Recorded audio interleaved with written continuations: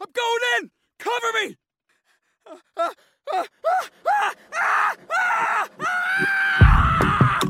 Look out! Grenade! Those sounds are just a small snippet of the kind of extreme vocal work that video games are now demanding of voice actors. In fact, ACTRA Toronto undertook a survey earlier this year that found roughly 40% of members asked almost always experience vocal fatigue or stress during such a voiceover session, with another 20% finding it hard to recover vocally. In response to those concerns, University of Cincinnati professor of voice Darcy Smith has created the vocal combat technique, a method to help voice actors and performers make aggressive sounds in the healthiest way possible. He joins us on this episode of Broadcast Dialogue, the podcast, joined by voice health expert Caitlin Reed. Both performers themselves, Reed and Smith, offer some solid advice here on how to optimize your vocal health no matter what part of the performance industry you work in, from warm-up and recovery to best practices, and why morning voice doesn't have to be a thing. Hi, I'm Darcy Smith. I am currently a professor of voice at the University of Cincinnati. I'm also a voice and dialect coach. I've worked on, hundreds and hundreds of productions by this point as a voice and dialect coach. Was a resident voice coach at the Guthrie Theatre for a number of years. So I've worked in stage, film, and now mostly, I would say, in video games as a voice and dialect coach. My journey with voice really began as a young actor. I had a lot of stage fright.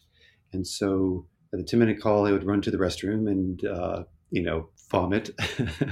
And then at the 5-minute call, I would go back and brush my teeth and sort of cobble myself together through the first scene.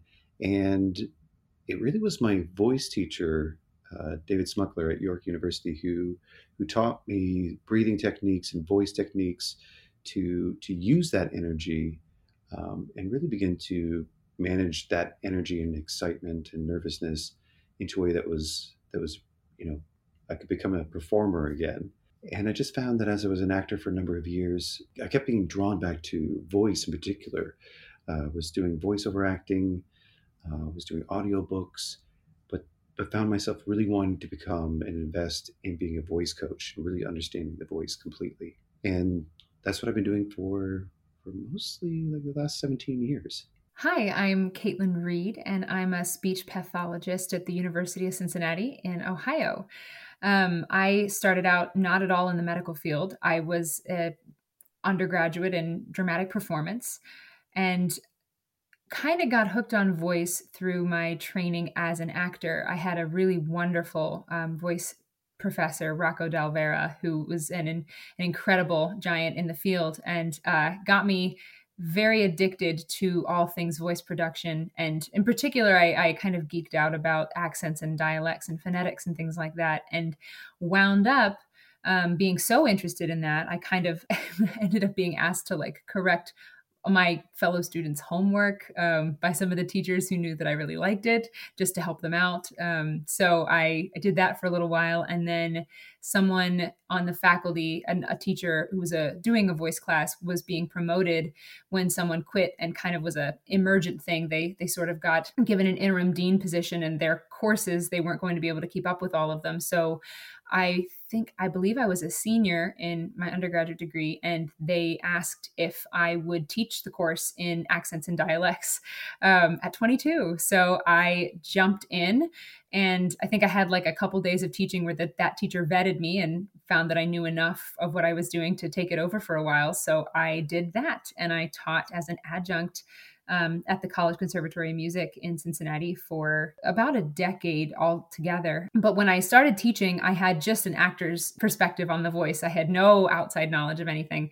And I was advised by my mentor to go and reach further out into the science of things, just to augment what I was teaching in the classes. And so speech pathology was what he had suggested I look into. And I went and just got that degree with the purpose of coming back and being a voice teacher at a university and being a performer. And I really didn't have any goal of working clinically, but I was told by someone else who had followed a similar path that it's very addicting getting into patient care. It's nice to help people. And I thought I was like, I'll like it, but I won't like it as much as working with actors. And then that didn't happen. I really like patient care. So you have to do a placement. I spent 9 months at a private practice in Columbus working only on voice. I was fortunate that because that was my main interest. Speech pathology is a very wide field. You could help people remember how to swallow and, work through brain injuries or strokes and help children speak well. There's all different areas of it. So voice is a very, very small piece,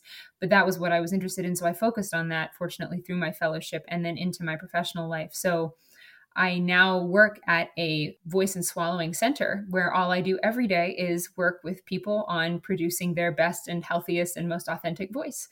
I get to do evaluations. So I'm scoping. I've learned about the instrument now. And Darcy and I kind of got together collaborating over that he was developing programs about kind of the artistry and safety of the voice and brought me in so that I could collaborate with him. And it's been, I guess, how we got to where we are now. I think vocal health has long been on the radar in, acting and stage performance and music, but less so in the voiceover and vocal performer front. But that's kind of changing, and partly because of the rise of all the vocal work necessary for video games. Do you want to talk about your own experiences, Darcy, with some of the more taxing sound effects that you found yourself working on? It was a shock for both Caitlin and myself. We sort of got into this business, for lack of a better word, we were training actors, stage actors and stage combatants to, grunt and growl and scream as you might do in a stage fight. And it was during a workshop of that in Toronto that a group of actors came up to us and said, "Hey, we want to know if you can help us do what we need to do in video games because we're destroying our voices." And I had no idea what they were talking about at the time. And so I sort of thought, well, of course, yeah, we can do this. And they're like, great. But it needs to sound a lot more authentic than what you're doing on stage. It needs to actually sound like you're being shot, like you're being stabbed, like you've been set on fire, that you're being electrocuted, that you're swallowing and choking on poison gas. The list goes on. So they have to portray all of these really violent kinds of sounds. And the video game, the players, they want authenticity. They want to feel like they're inside the game and that it's not a cartoon. And they need to do those sounds for anywhere from 2 to 4 hours. Things have changed in the last 6 years. There's a lot more, as you said, awareness of vocal health and what is being asked of the actors. But they still need to go to those extremes. And for the most part, actors aren't really trained in how to make those sounds and how to do them in a sustainable way for 2 hours at a time. It is a really extreme, I would say it is definitely the vocal extreme that you might ever possibly imagine. So screaming, get down or grenade or incoming, followed by being stabbed, shot, hit with a blunt weapon, etc. So ACTRA over the summer released a report because vocal performers have been suffering vocal strain, require recovery time, but also they're really afraid to voice that to casting directors because they want the work. But you've come up with a training program aimed at reducing some of that. Can you talk a little bit about vocal combat technique? It really is a holistic thing, and this is why Caitlin's been so insanely important to the process. Is it isn't just about being able to scream, it's about being able, how do you best recover? How do you prepare for these events? What are the best ways to, take care of yourself inside the studio? And those are the things that you mentioned, that in the voice world isn't really well known. I mean, if you ask most voice actors what they should do to recover, most of them don't actually know for sure. They might have their own thing that they might do. They're like, oh, I drink some tea and honey. But really finding best practices was where Caitlin came in. But her knowledge was insanely helpful in bringing in what do we actually know in terms of the best ways to recover. It is really interesting, and I'm hoping that things are definitely moving in a better direction with people finally recognizing that they can and they need to be protecting themselves and thinking about these things. Because I know when I was in school, especially as an actor, it was whatever you needed to just get through and to do it. And you just dealt with the after effects and crossed your fingers and counted on the fact that you'd probably bounce back. But as we know, that's not always true. So the usual, tea, honey, whatnot doesn't actually guarantee you much in the way of a recovery for your voice. It might help with comfort if your throat's a little sore, but it's not going to bring your voice back if you've actually kind of caused some swelling and made yourself hoarse. So one of the things that I love to have people do is, this was based on a study done by Kitty Vertellini, who is a wonderful voice pathologist who has collaborated with people in theater arts. She has a whole technique called Lesak-Madsen resonant voice, where she worked with Arthur Lesak. So she did a study anyway on how you recover best when your vocal folds are inflamed. And curiously, the research showed that yes, while rest is good, because plenty of people, maybe more so singers than actors, know about like vocal rest and going on an absolute silent kind of trek to improve yourself. But it actually helped people heal faster when silence was combined with healthy phonation. So like humming, being silent and then humming in certain intervals actually helps people recover faster, because silence decreases the inflammatory markers in your body, while that healthy gentle phonation that humming causes actually increases the anti-inflammatory markers. So if you just rest, the inflammation goes down, but you don't generate those anti-inflammatory markers that can take the inflammation down even faster. So it's that idea of the people who have knee surgeries are told to not just don't walk on your knee for months, but at some point, movement actually helps the tissue heal. So that's something that maybe people don't intuitively think about. If you're worried enough that you've hurt yourself, you might be completely silent, and perhaps a little bit of sound may help you get better faster. Or often enough, I think people don't even think to be silent. And they looked in the study at people who continued to voice after they were injured or swollen, and they did not change. Their status didn't change with their vocal folds. They continued to be hoarse, if not slightly worse, by virtue of continuing to talk. So they did generate anti-inflammatory markers, but because they were talking and all sound making is impact on your vocal folds, which can be a form of trauma, they were sort of negating it as they were trying to, as they were moving in a healthy way. It was going backwards at the same time. So they just treaded water. So things like that, I think, are really helpful and interesting, and maybe not something the general population would know a lot about or instinctively turn to. Do you have any other best practices that you'd recommend? Oh, that's a big question. In my own experience in video games, I would say that, acid reflux is something that a lot of voice actors don't know about. They may not even know that they have it. And it can be a real killer. I was directing on a game a couple of weeks ago, and the actor had come in, and their vocal warm up was drinking some soda pop, and they really struggled in that session. So as much as I could do to help them in terms of how to make the sounds in a healthy way, you have to come in healthy. You have to have warmed up. You want to make sure that you're not starting with a mechanism that is already tired or a little bit fatigued. Part of what we've designed with vocal combat technique is making sure that they have the vocal fitness enough that they can metaphorically go into the ring and they're ready to actually do the work.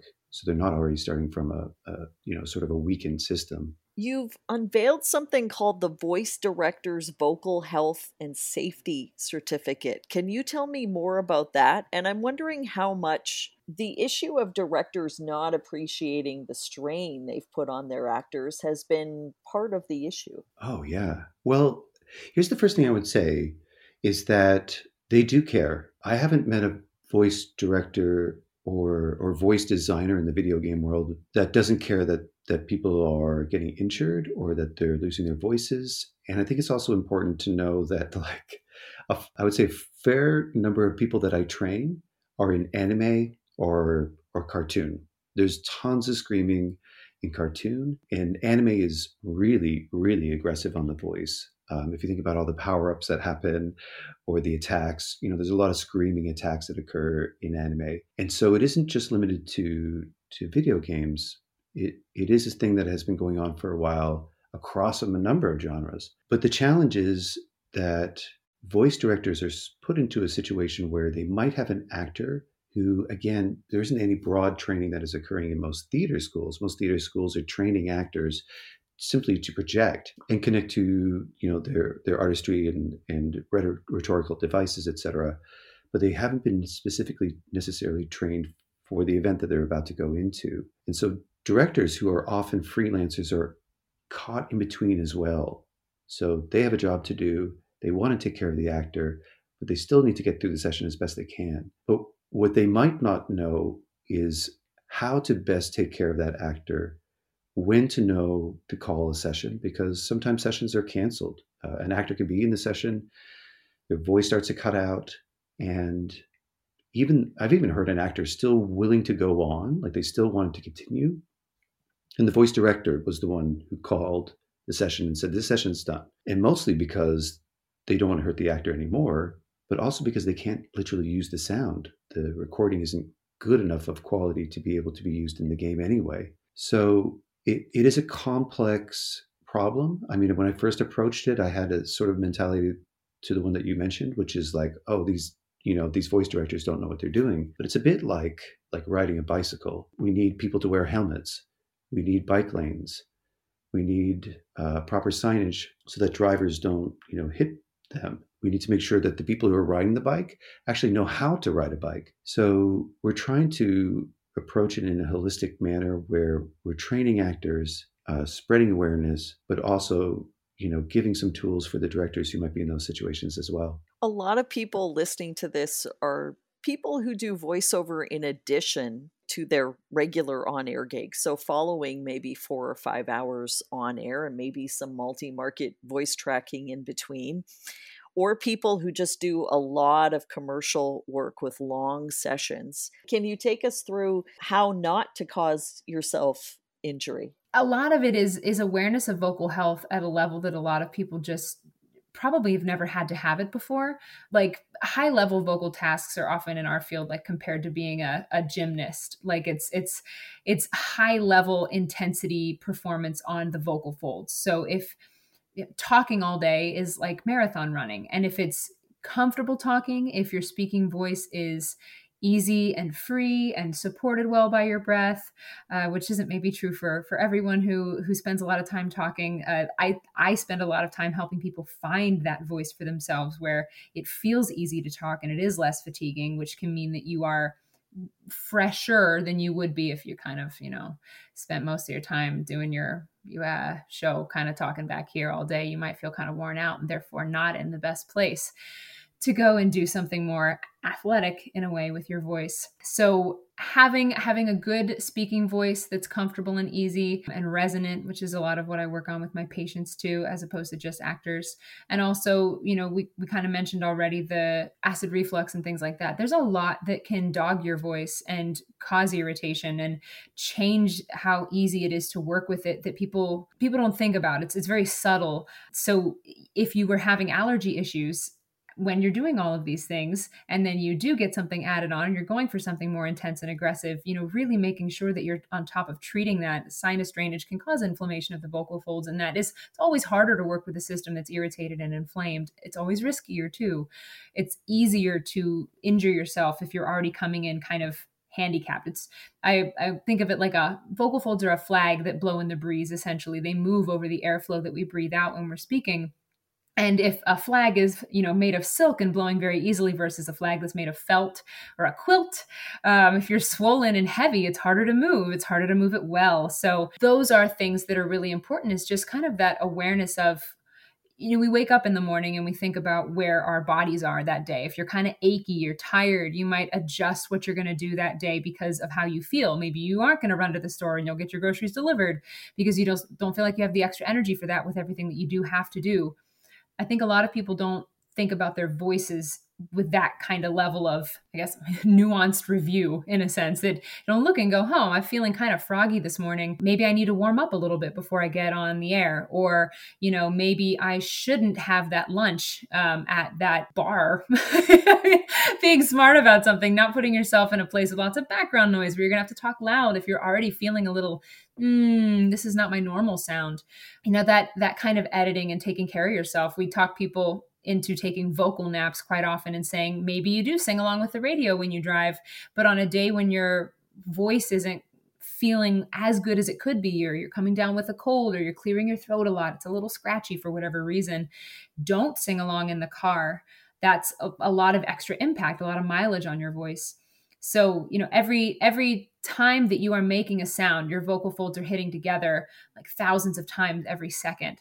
It's crazy. It's a high intensity action. So if you don't have to talk on a day when you're not feeling the best, don't. So say you got that extra stuff on your plate and it's pretty intense, I would look at my entire day, the day up to that. I would try to make sure that I'm well hydrated, because vocal folds need to be well lubricated. Your throat is a very moist environment. It's happy that way. Vocal folds, they vibrate. It's like a machine. You want it well oiled and well lubricated. If they're dry, it's easier again to sort of push harder and to hurt them more. So I would make sure I was well hydrated. I would make sure that I wasn't eating late and then going to bed, which can be a risk for acid reflux, which just kind of seems to be more of a problem for people as you go through life anyway. Eating and then laying down almost asks for it after a certain age. So making sure that you're not doing that, resting your voice appropriately the day of to make sure that you're not overtaxing it.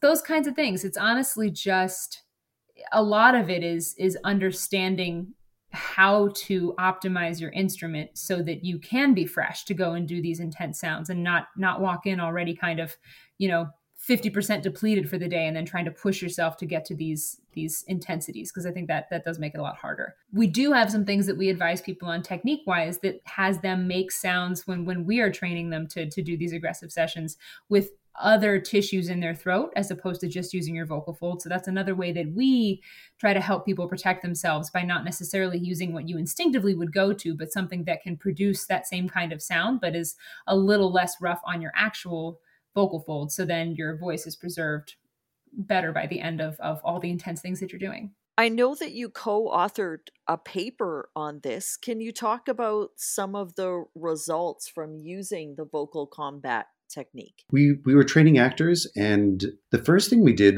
was that and sometimes I forget this part, but it's really exciting to me, is that we reverse engineered this technique. And what I mean by that was that because we didn't actually know what the target sounds were, because we had been told the growls that we're doing, like those kinds of sounds, were not going to read on the microphone or in a video game. They're going to sound kind of piratey.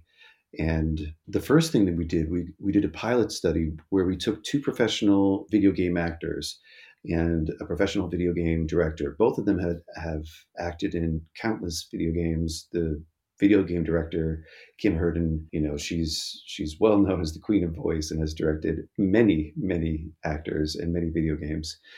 And we put them through a simulation. And in that simulation, we were able to capture the bulk of the sounds that are used in a video game.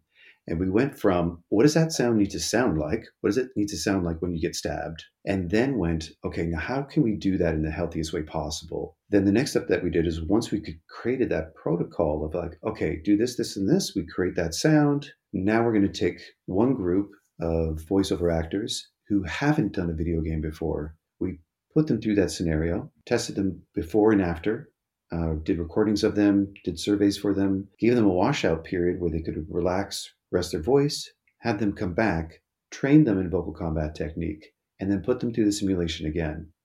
And what we found was that their fatigue reduced by 48%, their recovery time improved by 60%, and their confidence improved by like 100%. So, we asked them after the first simulation, like, would you do this again? And they were like, God, no. But they did come back, they got the training, and they completed it. And at the end of it, they felt like, oh, I feel like I could survive a session in the future. And we did that because we wanted to make sure that what we're training people in actually works.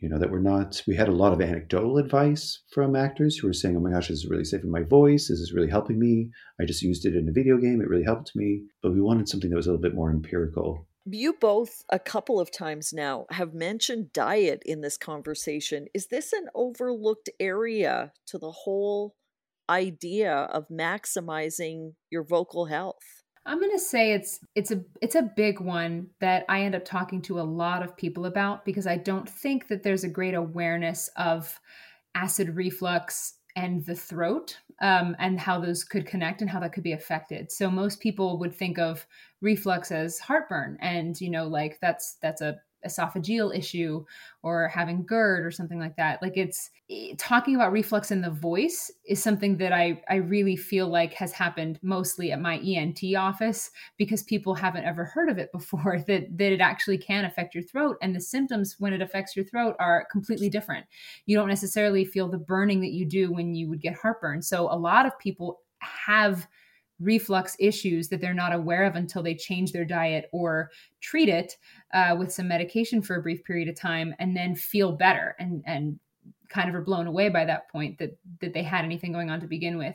The signs of reflux in the throat, irritation in the throat, are things like throat clearing after eating, feeling like your voice is a little raspy, lower, oftentimes in the morning. People who wake up, morning voice doesn't have to be a thing, which is an interesting notion that a lot of people maybe don't think about. Like, it's typically, if your voice is lower pitched and raspier in the morning, it's because, again, your vocal folds are a little irritated, so they've swelled up a bit and it's dropped your pitch. So raspy voice, throat clearing, a dry, tickly cough. So if you ever find that you eat something and like suddenly a spice or something hits you in the back of your throat and it's way more sensitive than it would ever be, and you're suddenly in a coughing fit, or you take a breath and that breath of air just makes you cough. Feeling like there's something stuck in the back of your throat, like there's mucus that just won't come out no matter how much you clear. These are actually symptoms of what we call laryngopharyngeal reflux, which is acid reflux that comes up and into the back of your throat. Not anything you would ever feel. And I will attest to that myself, because I knew that I had reflux for a long time, and then was trying to work on my voice and noticing that if I sang first thing in the morning, it would take me a couple of hours to warm up to be able to sing well. And when I finally stopped eating 3 to 4 hours before I went to bed, I could wake up and I could sing whatever the heck I wanted. It was no problem. It was, I was sort of sabotaging myself. Like I'd thought that if I was having reflux at night, I would have obviously woken up. I would have felt it. I would have needed Tums or something. And it's not true at all. So diet can be very important. Again, I mentioned the hydration part of it. So that is a piece of it too. If you're drinking a lot of coffee and tea and alcohol, all of those things are dehydrating if it's caffeinated. So being aware of your liquid intake and being aware of how you're setting yourself up if there's a chance. Not everyone has reflux. That is 100% for certain. And if what I'm saying doesn't sound like anything that you've ever had before, then it might not be what's going on. But I have a lot of people who never interpreted what they were feeling any differently than just going, oh, I just thought it was allergies and that's why I was clearing my throat, or I thought everyone had morning voice, or that it took everyone 3 hours to warm up if they tried to vocalize that early in the morning. Usually if you're dealing with it, you kind of recognize along the lines of what I'm saying, and it makes a little bit of sense. So trying to look at the foods that cause acid reflux, even if you're not feeling any heartburn, and remove them from your diet for a while and see how you do. I know personally for me, if I eat some foods on what they call the reflux diet, which is the same as anyone who has got heartburn reflux. It's, avoiding spicy foods and acidic and tomato-based, chocolate, caffeine, alcohol, mint. There's loads of stuff on it. But if I eat any of those things, I'll be clearing my throat for a little while after I'm done eating. And I never knew until I got into the field that I'm in that that's a sign that was bothering me. So now I take antacids if I encounter any of those foods. Gaviscon's my favorite for helping with that kind of regurgitation acid reflux that, again, you may never feel or know is happening, which is so crazy about it. So it's this really sneaky, subtle, undermining thing that's often going on with people and their voices. And I've seen a lot of singers and professional voiceover people hurting themselves because they're voicing intensely on a system that's already irritated, kind of handicapped a little bit. They're not going in at full strength. And it becomes the reason that they hurt themselves, is they've been singing and doing this for years. So why suddenly are they doing the same thing and not doing well? And it's almost always because something has changed in their diet or lifestyle. They're now eating later. They got a different job. The timing of something is off, or I know people who would sing at gigs and they would be offered, alcohol while they were gigging, and then they started drinking while they were up late and singing. And, that all those kinds of things can kind of do more than you think to put you at a disadvantage for having a healthy and capable voice. So do you have some must-don'ts, Caitlin, for vocal performers? Did you say must-don'ts? Yeah, must-don'ts. I was making sure I heard you right. Okay. So I've not heard it put that way. I like that. Ideally must be hydrated. Yes. That's kind of an obvious one that a lot of people probably know about, but maybe don't know why. I would bet a lot of people have no idea what their vocal folds actually look like and how slimy they're supposed to be. They're supposed to be pretty slimy. So hydration is as important as everyone tells you. I honestly feel like you must listen to your body. That's a little bit more of a, intuitive kind of leap, but you've got to pay attention to how you are feeling and sounding and respond to that and not just plow through. I feel like a lot of people treat their voices like it's expendable and like, it'll bounce back, or I can get through the day. I'm going to make it. And like, it's a triumphant medal if you've, done what you needed to do, even if you lost your voice by the end of the day. It's like, I pushed through and I got there. And it's like that'll bite you in the butt, and that's not good. So must listen to your body and ideally respond and be kind to it as you would if you were feeling under the weather in a more holistic sense of yourself, but treating your voice with that same care and acknowledgement. The obvious don'ts. Smoking doesn't do anybody any good. It can cause a certain kind of fluid retention in your vocal folds called Ranke's edema, and that makes them swell up and not unswell. There is no way to stop that swelling from being present. It just builds upon itself. It doesn't happen to everyone who smokes, but it happens to a lot of people who do. It's that anyone notices someone who smokes that their voice is a lower pitch than it used to be, or that it gets lower with time. That's because of the fluid buildup in the vocal folds, and it can only be removed surgically. If you stop smoking, it does not go away. So smoking certainly is a definite don't. Being out of balance with how much dehydrating beverages you are consuming with whatever you're taking in as far as water is concerned is also a don't. Dehydration does not help. Don't think that your voice is invincible, and understanding that volume and the amount that you talk, your vocal folds bang together when you're speaking. The louder you are, the harder they hit.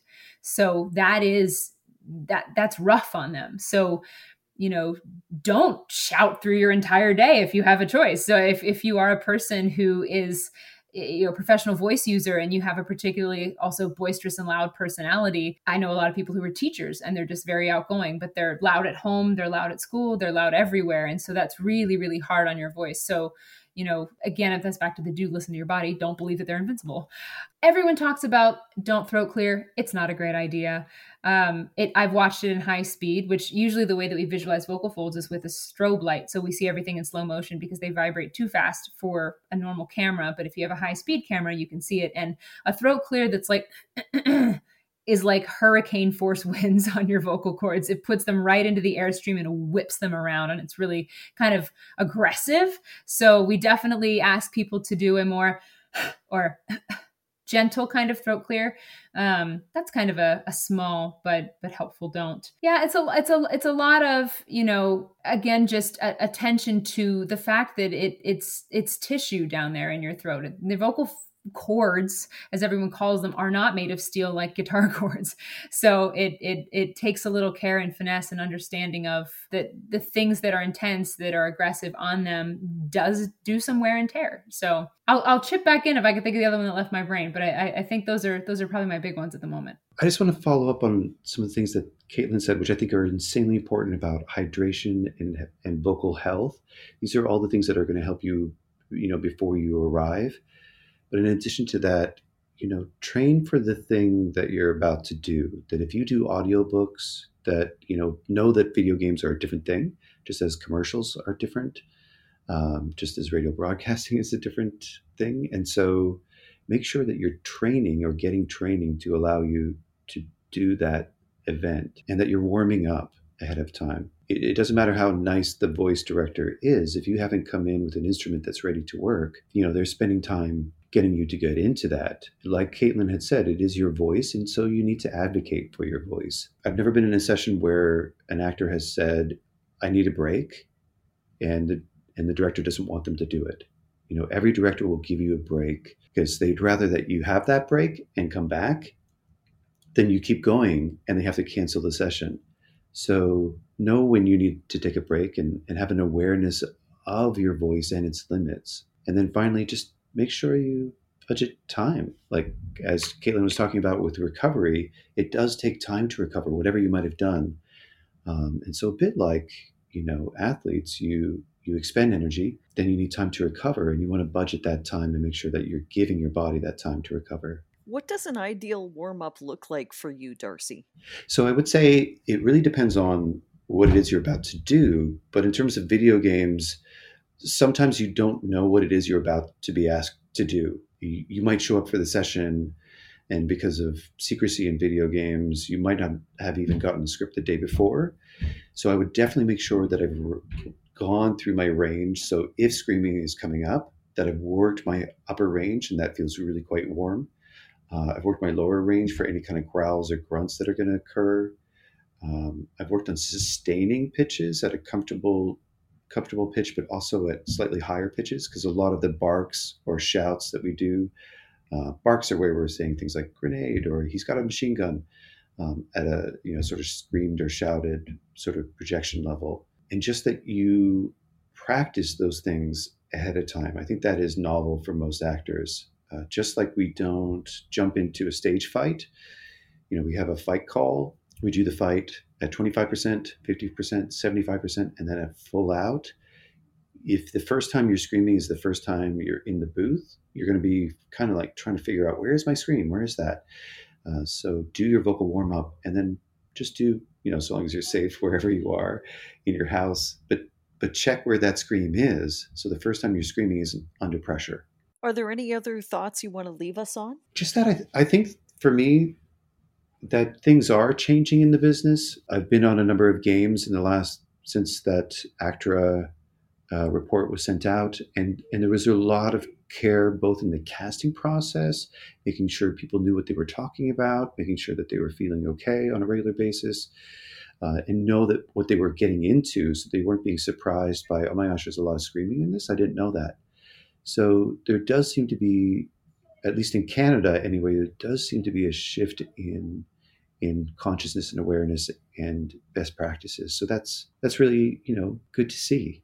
Even singing teachers now know about, speech pathologists, and there's a lot more collaboration now with the medical side of things and the arts in all areas of voice. So it's really exciting, and it's wonderful to be, kind of on the front edge of this, or right in time with when this is all kind of surging. We published that paper, and just the other day, another paper I think came out of Australia, and they've already cited our article because maybe there's some momentum picking up with people wanting to do research on voiceover artists, and that's a population that hadn't been investigated in the journals for voice and for medical sciences before. So it's really exciting, and we are looking forward to kind of continuing on with things from here and just seeing how it goes. Thank you both so much for joining us. Thank you, Connie. Thank you so much for having us.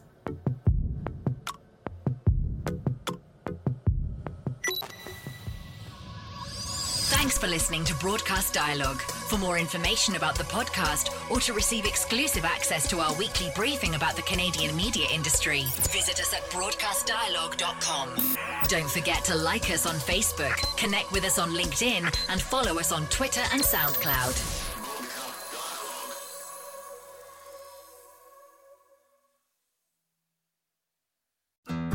You looking to make the most out of this life and optimize your personal wellness? Then check out the Natural Man Podcast. Join me, host Mike C., as we explore all areas of human wellness, physical, mental, and emotional. Learn strategies to optimize your own well-being and be in the driver's seat of your own health. Remember, your doctor works for you. Learn biohacks, neurohacks, ways to improve sleep, and ways to optimize your body and your mind. Check us out on Apple, Spotify, the Fountain app, and at naturalmanpodcast.com.